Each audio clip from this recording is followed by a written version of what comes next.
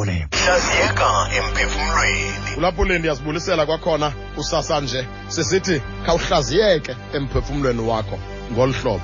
Siyavakalisa kule nyanga yothando.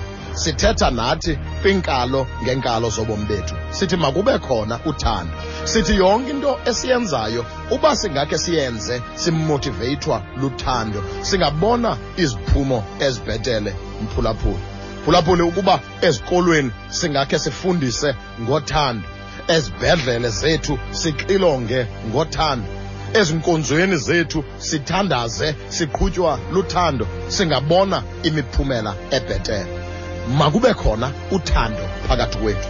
Omabhalane mabaluphathe olusiba baluphetheyo ngothando beqhutywa luthando. Xa engena laa mntu mphulaphuli ozawumnceda ozawusebenza naye ukhe umjonge ngamehlo othando, umjonge ngenhliziyo yothando.